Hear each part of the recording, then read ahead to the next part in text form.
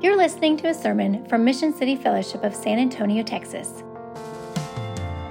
Mission City Fellowship exists to make and mature disciples of Jesus Christ who live all of life for the glory of God and proclaim Christ for the joy of all people.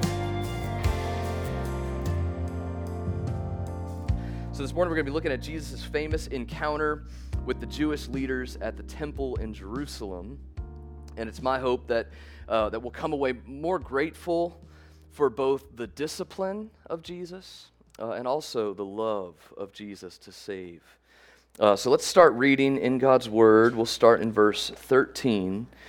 And I'm sure your pastors tell you this all the time, but this book, this is like no other thing that you will do this week.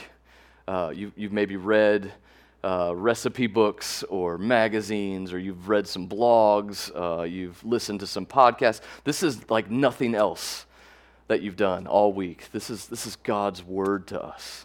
And He is going to be speaking to us through that Word. So let's open our ears, open our hearts, and receive from Him as we read. Starting in verse 13 of chapter 2. The Passover of the Jews was at hand, and Jesus went up to Jerusalem. In the temple, He found those who were selling oxen and sheep and pigeons, and the money changers sitting there. And making a whip of cords, He drove them all out of the temple with the sheep and oxen. And He poured out the coins of the money changers and overturned their tables. And He told those who sold the pigeons, "Take these things away. Do not make my Father's house a house of trade." His disciples remembered that it was written, "Zeal for your house will consume me." So the Jews said to Him, "What sign do you show us for doing these things?" Jesus answered them, "Destroy this temple, and in 3 days I will raise it up." The Jews then said, "It has taken us 46 years to build this temple, and will you raise it up in 3 days?" But He was speaking about the temple of His body. When therefore He was raised from the dead, His disciples remembered that He had said this, and they believed the Scripture and the word that Jesus had spoken.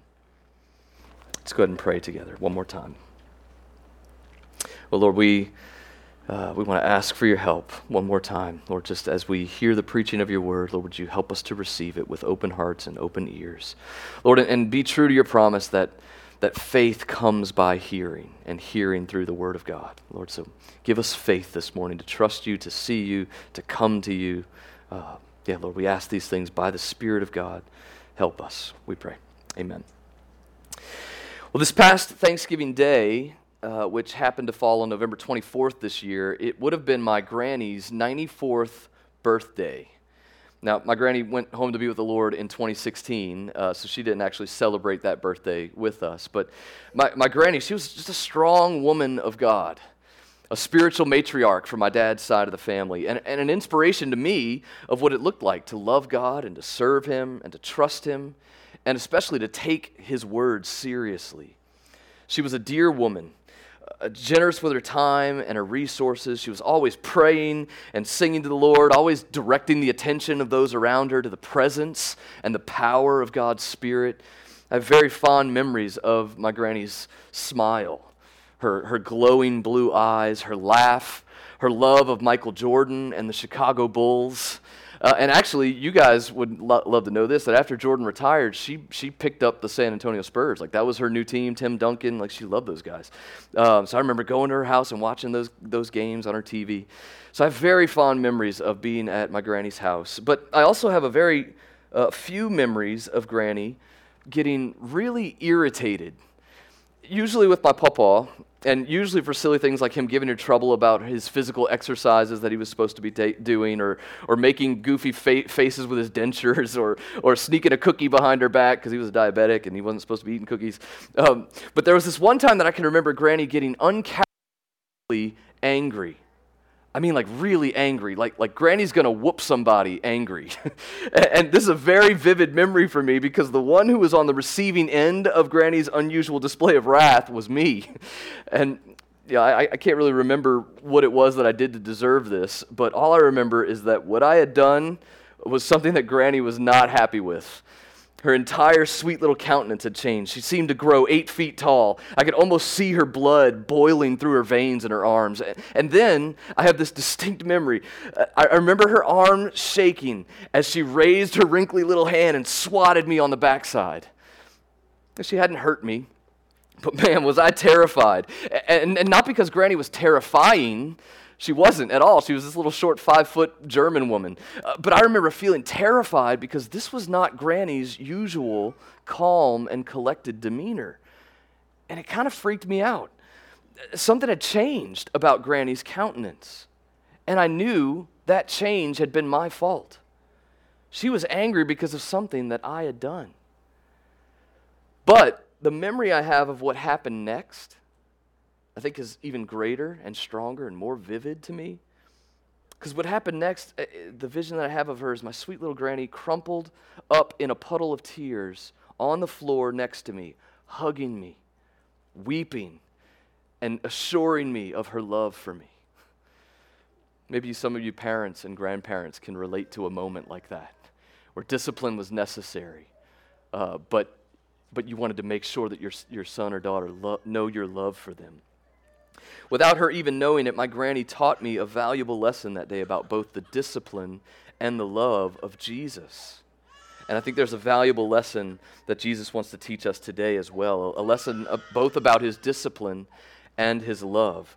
So we're going to spend a lot of time this morning just kind of going back and forth, me talking, but getting your nose back in the book and looking at God's word. So let's take our word out. Look at verse 12. We didn't actually read this, but let's look at verse 12 just to get a little bit of context. So verse 12 says, "After this he went down to Capernaum with his mother and his brothers and his disciples, and they stayed there for a few days." So immediately following the wedding in Cana, that was what we heard last week, where Jesus had turned the water into wine, John tells us this, that his mother and his brothers, that they had gone down to Capernaum and they stayed there for a few days. Then in verse 13, we read this, "The Passover of the Jews was at hand, and Jesus went up to Jerusalem." So the Passover, as you may know, it was an annual Jewish festival that celebrated Israel's deliverance from Egyptian slavery.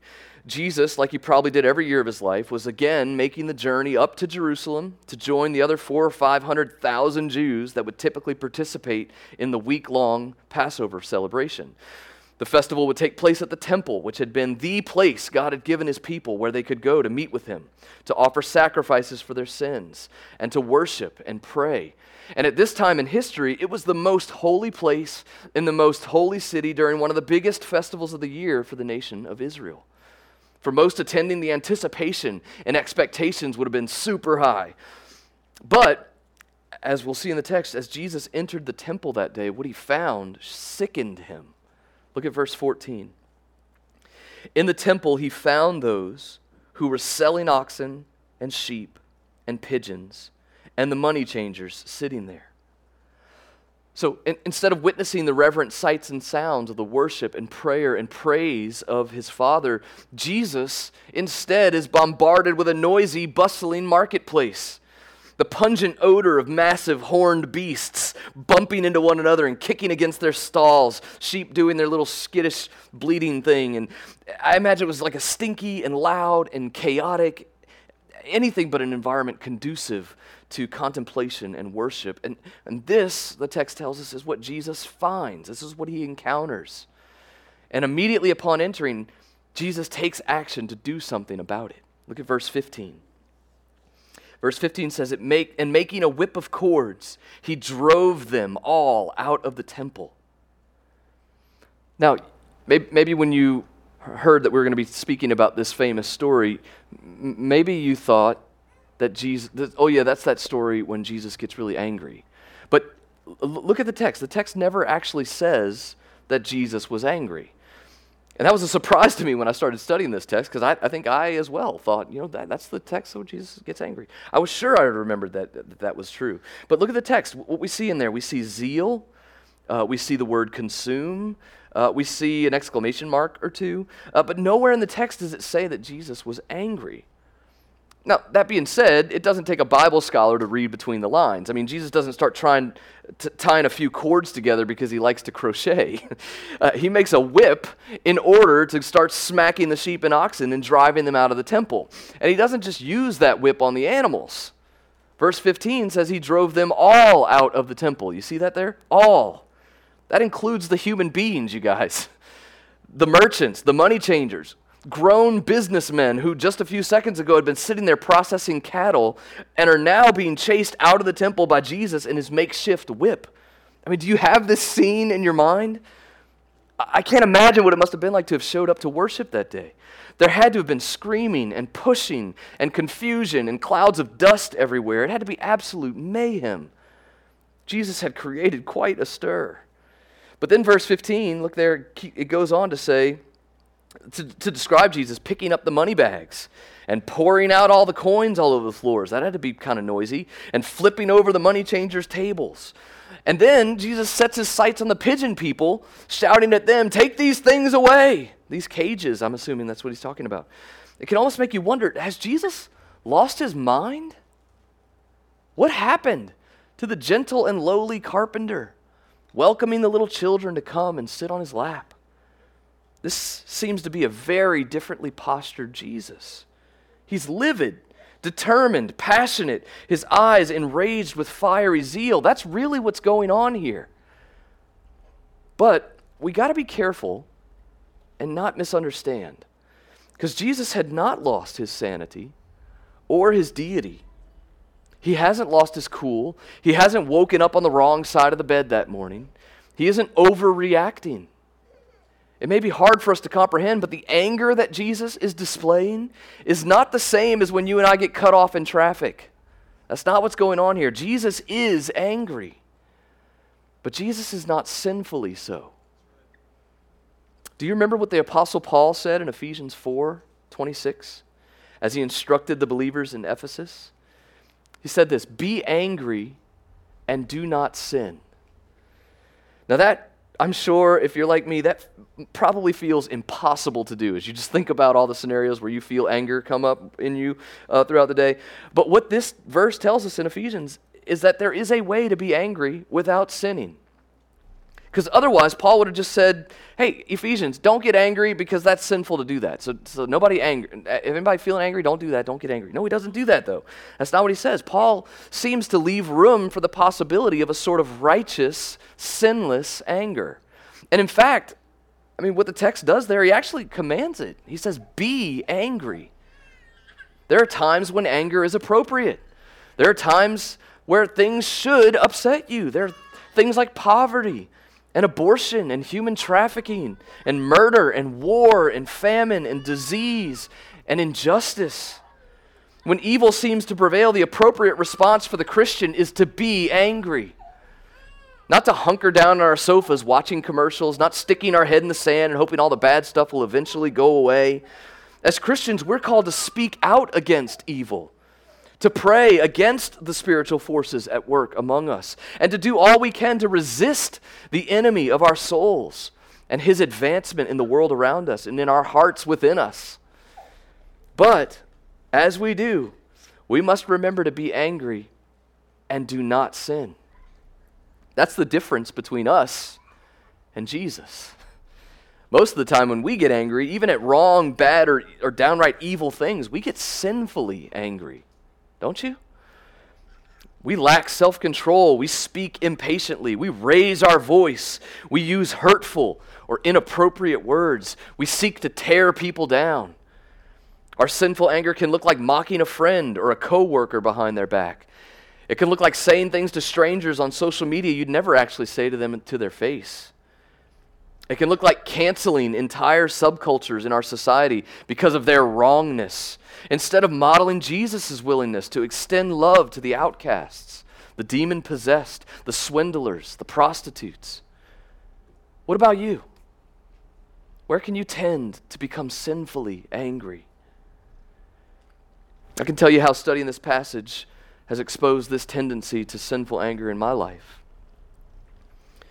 Sinful anger can look like speaking impatiently and harshly toward my children. especially when I feel they have disobeyed me, especially if I feel disrespected by them or disregarded by them. I'm too often too quick to speak to them too sharply, too condescendingly, and out of a spirit of anger and irritation. I mean, my kid, they're sitting right there. They know what Dad's talking about, right? I would be ashamed for any of you to hear the way that I speak to them, like me speaking that way to you. And it's not something that I do all the time, and it's not something I'm proud to do, so I'm trying to make sure that's coming clear. I would be ashamed of that. But these kids, they are the most precious people to me on the planet besides my wife, Erin. And they hear me speak to them this way far too often. And it's because I trick myself. I trick myself into thinking I have some sort of permission to speak to them that way, because they are doing something sinful or childish, or because they've challenged my rightful God-given authority as their dad. But just because God has chosen to place me in a position of authority in their lives, God has chosen to do that, it doesn't mean that I'm excused from needing to display self-control. It doesn't give me the right to say whatever I feel like saying to them, however I feel like saying it. And we do this all the time with one another. We tell ourselves that we're speaking the truth in love, but we're really just blurting out the truth with carelessness. It's a tricky thing to keep in balance. We do need to speak the truth when it's hard. We should stand against injustice. There is a right way for those who bear the name of Christ to confront and oppose evil and sin. But tethered to the call to do justice, that's in Micah 6, verse 8, to do justice. There are two other things that God says to do in that verse, if you know that verse. The other two things, it says to love kindness and to walk humbly with your God. So yes, we need to do justice, but we've got two other things, like twice as many things we need to do, which is love kindness and walk humbly. And in our passage this morning, John, he's not calling us to assemble our whips and start a cleaning service. That would be a misapplication, a misunderstanding of this passage. This passage, it's not intended to give us the right to start flipping over the tables of everyone on the other side of our political preference. And maybe some of you long-standing Christians, you know this is how some Christians use this passage. Yes, Jesus was angry at the sin of the Jewish leaders, but his anger never crossed over the sin line. He may have been forceful, but he wasn't cruel or out of control. Those in the temple that day, they weren't witnessing a maniac flying off the handle. They were actually witnessing the righteous anger of a loving Savior. But then that begs the question, why was Jesus so angry? Why did he respond this way? Well, let's look in verse 16, because in verse 16, Jesus comes right out and tells us. So what he says, take these things away. Do not make my Father's house a house of trade. And if you look in some of the other gospel accounts, you'll see a den of thieves. Like there was something going on that Jesus witnessed that was not appropriate. Was Jesus upset that they were just selling animals? Is that why he was upset? Well, it couldn't have been that. And the reason why I say that is because many people at the Passover, they had walked for miles on foot to come to this celebration. And part of what was going to go on at this celebration was to make animal sacrifices in the temple. It would have been impossible for many to travel with the necessary sacrificial ox or sheep or lamb or goat, or for the poorest among them, even a pigeon or dove. So the Jewish leaders, they had begun to provide these animals for purchase for the people coming to the festival. Originally, they had sold them outside the city, outside the temple, in what was called the Kidron Valley. But eventually, mostly for convenience sake, they started selling them right inside the temple in what was called the outer court, or the court of the Gentiles. And Phil mentioned us going to Nepal together. We got to see something that was very similar to this description, didn't we, when we went to some of the temples there? Because we would, as soon as you come into the temple, aligned on either side of the walkway were all these booths. And they're selling things like grains and flowers and incense for you to take with you into the temple and offer sacrifices. So I remember walking through there going, man, this is just like John 2. And so this was a place that was designated for non-Jewish travelers. This outer court was where the non-Jewish travelers were supposed to come to worship God. And since only Jews were allowed to go into the inner court, this was their only place to come and do that. If you were a non-Jew and you wanted to worship Yahweh, you did that in the outer courts. And so now this place that had been reserved for them to come and worship, it had become a place for the Jewish leaders to make a buck. And that wasn't the only problem. According to Exodus 30, everyone 20 years and older was to be counted in the yearly census. But in order to be counted, each had to provide what was called a census tax.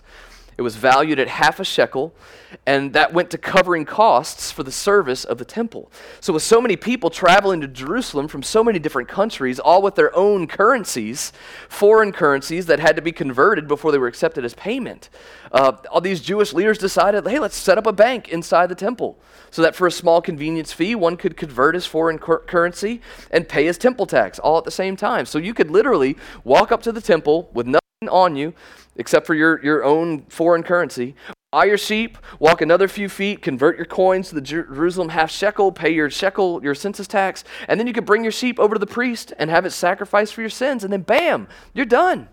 A one-stop worship shop. But as we can tell from all the whipping and the flipping, that was apparently a big problem for Jesus. It wasn't the mere sale of animals or the conversion of money. It was that they were doing the selling and the trading inside the temple, inside his Father's house. When Jesus walked into the temple that day, what he should have found was reverence. But instead he found commerce. Inside the walls of this sacred space was to be a place for contemplation and communion with God. But these leaders had cluttered up its courts with cattle and coins. They had turned it into a money-making market. They had prioritized their own convenience. And by doing so, they had disregarded the temple's sanctity, its holiness, its purity. They had diminished its worth and value. They had disrespected and dishonored the God to whom the temple belonged. And Jesus would not allow this to continue. Verse 16, we read it already. Take these things away. Do not make my Father's house a house of trade. That's what Jesus says. Before we move on in our text, let's take a quick moment to have some self-reflection. What about us? Obviously, very obviously, we don't gather in an Old Testament temple, right? We're gathered in a movie theater here this morning. We had some friends who visited you guys last summer, the Spiegels that go to our church, Ben and Lindsay Spiegel, and they were like, oh, you guys are going to Mission City? They have the best chairs of any church ever. So yeah, and I attest to that. They're very comfortable chairs. But the point that this passage is making is like, don't meet in a movie theater. That's not what Jesus is saying here. What Jesus is wanting us, I think, to reflect on is if he walked into our church, your church this morning, the people, if he encountered the people of Mission City Fellowship, what kind of church would he find gathered here this morning to worship his Father? I think that's a good question to ask. What would the hearts of his people here say to him about their love for his Father's glory? Would he find people zealous for his Father's house? A people zealous for the pure worship of God?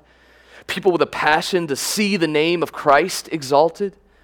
People with a heart to proclaim the good news of the gospel to the lost so they might believe in the name of Christ for salvation?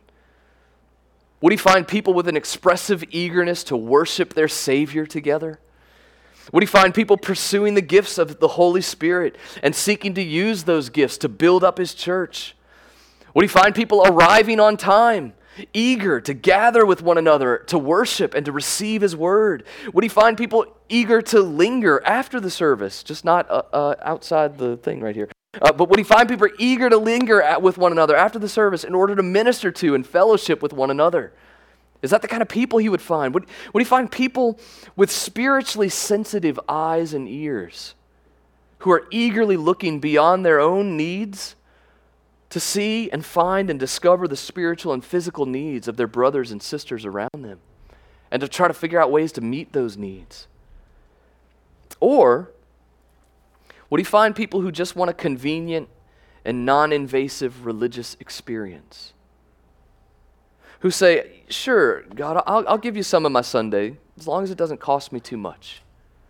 As long as it doesn't require too much of my effort or my energy or my time. As long as I don't have to sacrifice too much or be too uncomfortable or too inconvenienced. Well, brothers and sisters, I haven't got to meet many of you guys, but just being with your pastor and his wife and their kids, if that's I know Rob, I know Juan, so I know a few of you guys, but just being with you, sitting here among you this morning and listening to you sing. I got to sit up in the front, so I'm hearing your voices sing over my head. It's these truths that I need to remember and celebrate in this morning. I don't think that, from what I know about you, that there's a lot of danger here of you guys not having a respectful zeal for the Lord's house. But it's something that can tempt any one of us. We can become numb to it in a moment, even unaware of it. So it's good for us to ask questions like this of ourselves, to be self-reflective. And then, as we self-reflect, to then pray and say, oh Lord Jesus, help us to have an ever-increasing, palpable, like an able to be tasted zealousness for our Father's house and for Christ's name. May that be our prayer. Let's continue. John concludes the first half of our text with verse 17. And this verse, it's actually a kind of brief editorial note that John gives to those of us who are reading along with this story. So look at verse 17. It says this, his disciples remembered that it was written, zeal for your house will consume me. So it'd be easy to kind of skip over that verse and just go ahead and move on to the rest of the story. But I think it's important for us as we read our Bibles to always be asking questions of the text that we're reading. So, verse 17, why is that here? What does this text mean? What is the biblical author trying to communicate here or to get me to consider? Why is this in this place? Remember, our text this morning, this isn't just an excerpt from the Apostle John's daily diary. You know what I mean by that? Like that, it's not like John sat down at the end of this day that we're reading about and just like noted down everything that happened. Blah, blah, blah, blah. No, what John has done in this gospel account, it was written way after all these events had happened. And really smart guys, they've figured out kind of where they think that he was when he wrote this. But this gospel account, it was written after the events of Jesus' life had already occurred. So it wasn't just a live news report written in real time. It was a very carefully and intentionally written retelling of the life of Jesus by the Apostle John, who had been an eyewitness of all the events that he is describing in this gospel. But John took great effort and time to craft every word of this story with a very specific, and we believe divinely inspired purpose. By that we mean that God was divinely inspiring, was giving John divine inspiration on how to write and what words to choose. And do you remember what the purpose of this whole book was? John tells it to us right at the end of this whole book in chapter 20, verse 31. He says this, but these, all the accounts that are found in this book, all the miracles, all the dialogues, the characters, the editorial notes, all of these are written so that you being whoever it is that's reading this, may believe that Jesus is the Christ, the Son of God, and that by believing you may have life in his name. That's what the whole series is about. That's what this whole book is about. That's John's purpose for every single word written in this gospel. He wants his readers to believe in the name of Christ. And as his disciples are watching Jesus clear everyone out of the temple, John wants us to know that an Old Testament scripture pops into their head. That's what he's saying. His disciples remembered that it was written. Where was it written? It was written in the Old Testament scriptures. Where specifically? Well, it actually was Psalm 69, verse 9. And that psalm says, for zeal for your house has consumed me. Or even some translations say, has eaten me up. Psalm 69:9, it's almost an exact copy of what John says in John 2. If you look at that and you look at John 2, it's almost exactly the same words. But did you notice that there's a subtle grammatical change there? You see a difference? John makes this subtle grammatical change as he quotes the original text. He changes the original ever so slightly from the past tense, has consumed me, to the future tense, will consume me. You see that? Why does he do that? That can't be an accident. It's got to be on purpose. There has to be something that he's wanting us to pay attention to.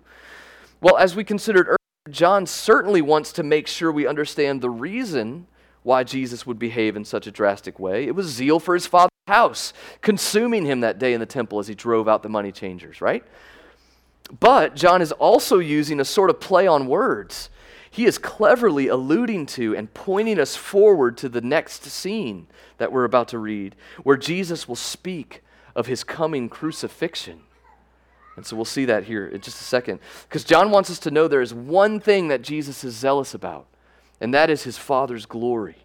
So John takes out a highlighter and he underscores this for us. This is Jesus' mission, John's telling us. This is what drives Jesus to do everything that he does. His every thought, his every decision, his every conversation with every person he ever encounters. It's an all-consuming zeal to please and worship and obey and serve his Father. And it will be this very zeal for his Father's glory that will eventually drive Jesus to where? To the cross. He will give up his life. He will be beaten. He will be crushed. He will be forsaken. He will be humiliated. He will be consumed, literally eaten up by the righteous wrath of God toward the sins of the entire human race. It will all be poured out on him. And Jesus will consume every single drop of God's wrath. Feel every ounce of the weight of sin. Experience the intensity of being separated from his Father. All so that you and I won't ever have to endure it. Zeal for his Father's house will consume him. So Jesus continues with the story. The dust begins to settle, and I imagine everyone who had been inside the temple, they're now standing outside the temple. Perhaps many of them are sticking around to see what might happen next. I mean, this could be like must-see TV. Who knows what's going to happen next? And then we read in verse 18, look at that. So the Jews said to him, "What sign do you show us for doing these things?" So now we got a conversation that's going to happen between the Jews. A lot of the commentators seem to agree that the Jews, they're the ones who are stepping up to do the talking to Jesus, that they're actually the Jewish authorities. They're the religious leaders. They're the ones responsible for the oversight of the temple and the ones who would have been most affected by the stir that Jesus had created that day. Jesus had left the temple marketplace in shambles, which would have probably been an embarrassment to these religious elite. Not to mention the significant financial loss they would have suffered and the huge mess there is now to clean up. So you can understand they're probably not very happy with Jesus. So they stand up and they say, "You got to give us a sign. Like, why'd you do this?" Now, but don't you think it's interesting that they don't immediately arrest Jesus? And we'll see that several times in this gospel as you guys are studying through it. It seems like they want to kill him right away and they want to arrest him, but then they kind of don't because they're not really sure if they should or not. It seems like they could have at least charged him with rioting or disturbing the peace or something like that. But as several commentators pointed out as I was studying this, they all wondered if the reason that Jesus wasn't arrested right here might have been because history had proven that prophets who actually were sent by God, which they weren't sure Jesus was at this point, but prophets who had been sent by God, they always seemed to do some pretty peculiar things. They always seemed to stir up trouble, in a sense. And so perhaps these religious leaders, they wondered, at least to some degree, whether Jesus might have actually been on some divine assignment from God. John Calvin says this in his commentary on this passage. I think we got a quote here. "When in so large an assembly no man laid hands on Christ, and none of the dealers in cattle or the money changers repelled him by violence, we may conclude that they were all stunned and struck with astonishment by the hand of God." That's one possible scenario. Not been utterly blinded, this would have been a sufficiently evident miracle. That one man against a great multitude, an unarmed man against strong men, an unknown man against so great rulers, attempted so great an achievement. So I think what John Calvin's saying is that Jesus' credentials, they should have been sufficiently evident to these people. Not to mention all the miracles that he'd been doing around the country. He had just turned water into wine. I'm sure that story started to get around. But the Jews here are apparently utterly blinded to the truth, the reality of who Jesus is. Jesus himself was all the proof that they needed, but what do? They still ask him for more. Instead of looking at themselves to see if there's any just cause for Jesus' correction, they just get defensive and demand that he give them a sign, a miracle. I wonder if we're ever tempted to respond similarly to the loving whip of Jesus. Think about your own life. When Jesus steps into the temple of your heart and says, "Take these things away," what tends to be your first response? Is it to be self-examining or self-protecting? Because that's what we see the Jewish leaders doing. They're protecting themselves. Is yours a posture of humility or a posture of defensiveness when Jesus is saying, "Hey, there's something going on in your life right now that needs to get out. That doesn't please me. That doesn't please my Father. It's impure. It's evil. Get that out." Do you receive that humbly? Do you tend to be dismissive? Or do you tend to accept the discipline of the Lord? Do you, like the Jewish leaders, delay your obedience until God meets you on your terms, till he gives you some sort of sign? The Jewish leaders, they were essentially asking Jesus to perform a magic trick for them. Something miraculous, something otherworldly that to their natural eyes would then prove that he was God. But Jesus isn't that kind of God. He doesn't cater to the cravings of his creatures. He defines what surrendering to his authority looks like. So he flips the challenge back onto them. I love this. This whole little section is probably my favorite part of this whole passage. Jesus answers them. Look in verse 19. Jesus answered them, "Destroy this temple, and in 3 days I will raise it up." So they say, "What sign do you show us for doing these things?" And then Jesus says, "Destroy this temple, and in 3 days I'll raise it up," which is a very curious reply from Jesus. Like, what in the world is he talking about? Then look in verse 20. The Jews then said, It's taken us 46 years to build this temple. Is that what you're really talking about? You're going to raise it up in 3 days if we tear it down?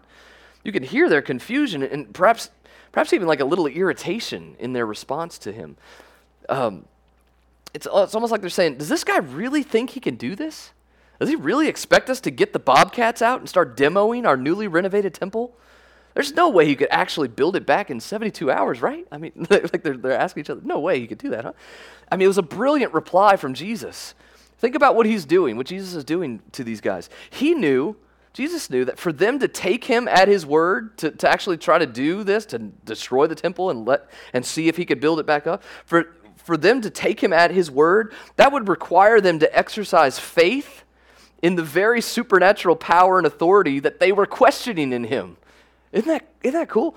That's so crazy. They don't know what to do, so they just shut the whole thing down. They're like, "Yeah, right, Jesus. Okay, sure. You hear this guy? We've been working on getting this temple rebuilt for almost 50 years, and he's trying to get us to tear it down so we can build it back in 3 days. Psh, what a wacko. Okay, everybody, the party's over. Nothing supernatural to see here." And then it was over. That was it. Jesus gives no rebuttal. The Jewish leaders seem to have won the argument. They made Jesus look more like a deranged fool than a divine Savior. And as the crowd clears, it's as if Jesus is left standing there, all by himself, all alone, misrepresented, misunderstood, publicly humiliated. Doesn't that feel like a familiar sight to us, 21st century Christians who are on this side of the cross and Calvary? All alone, misrepresented, misunderstood, publicly humiliated. That looks a lot like Calvary, doesn't it? Looks like the Jesus who hung on the cross for our sins. That's why John, as the narrator of our story, he gives us another helpful editorial note. Look in verse 21. But he was speaking about the temple of his body. So the Jewish leaders, they thought one thing. They thought he was talking about the temple building behind them, but John's letting us know, who are reading, it's not the temple he's talking about. He was talking about the temple of his body. It's like, oh, of course, thank you, John. Of course he wasn't talking about the temple building. He was talking about the temple of his body. I mean, sure, Jesus certainly could have miraculously raised a few blocks of dirt from the ground and formed them into a building. I mean, he had made man, after all, from dust, so a building isn't as hard as that. But Jesus wasn't talking about the physical temple. And this is what John was hinting back when we looked at verse 17, that editorial note there. Jesus, in verse 19, he is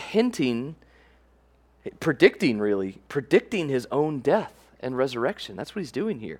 He's actually pointing everyone to an even greater sign than the one that they're asking for. They're wanting to see some miraculous, cool building get built, but Jesus is pointing to the greatest sign that he's ever going to give to anyone.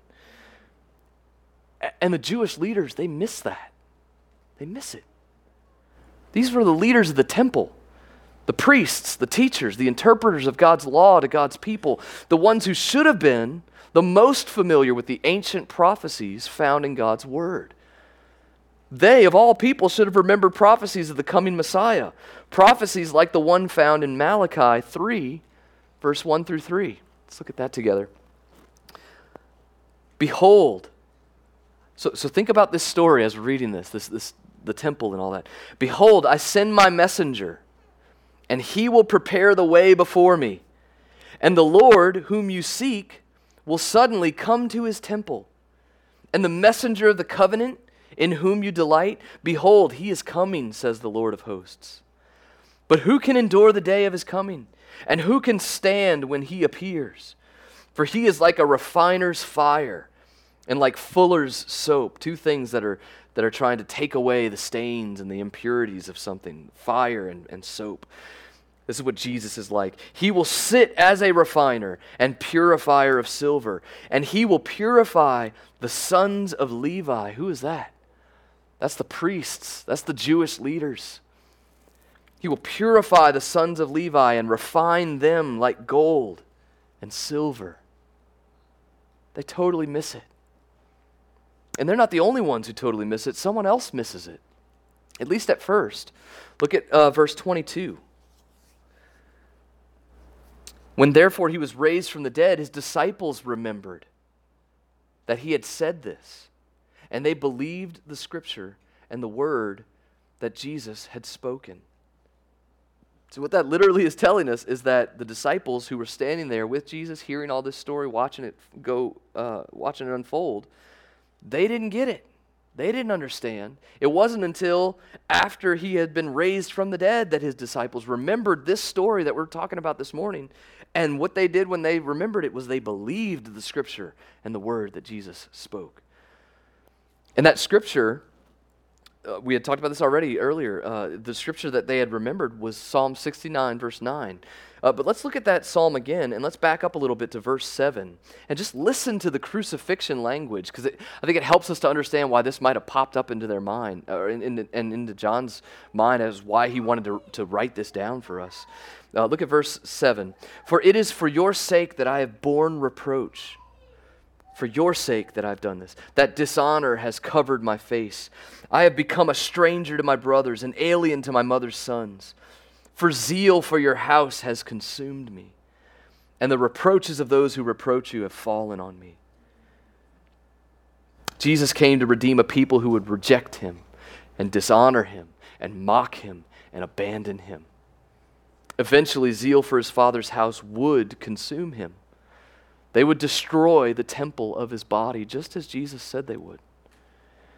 But there's a part 2 to that promise, and it's captured so well in verse 3 of the Getty's modern hymn, In Christ Alone. I think you guys know that song. I think that's what we're going to close with in a second. But think about this verse 3. There in the ground, his body lay, light of the world, by darkness slain, consumed. But Jesus wouldn't remain a demolished pile of rubble on the floor. Then bursting forth in glorious day, up from the grave he rose again. He would be resurrected by the zealous power of the Spirit of God. And then it continues, and as he stands in victory, sin's curse has lost its grip on me. Why? For I am his, and he is mine, bought with the precious blood of Christ. That's the second part of the story. That's the good news. That's what Juan was helping us to think about. We're going to be with him for eternity. And we'll celebrate that here in just a second. But as we close, John closes our text. Look again in verse 22.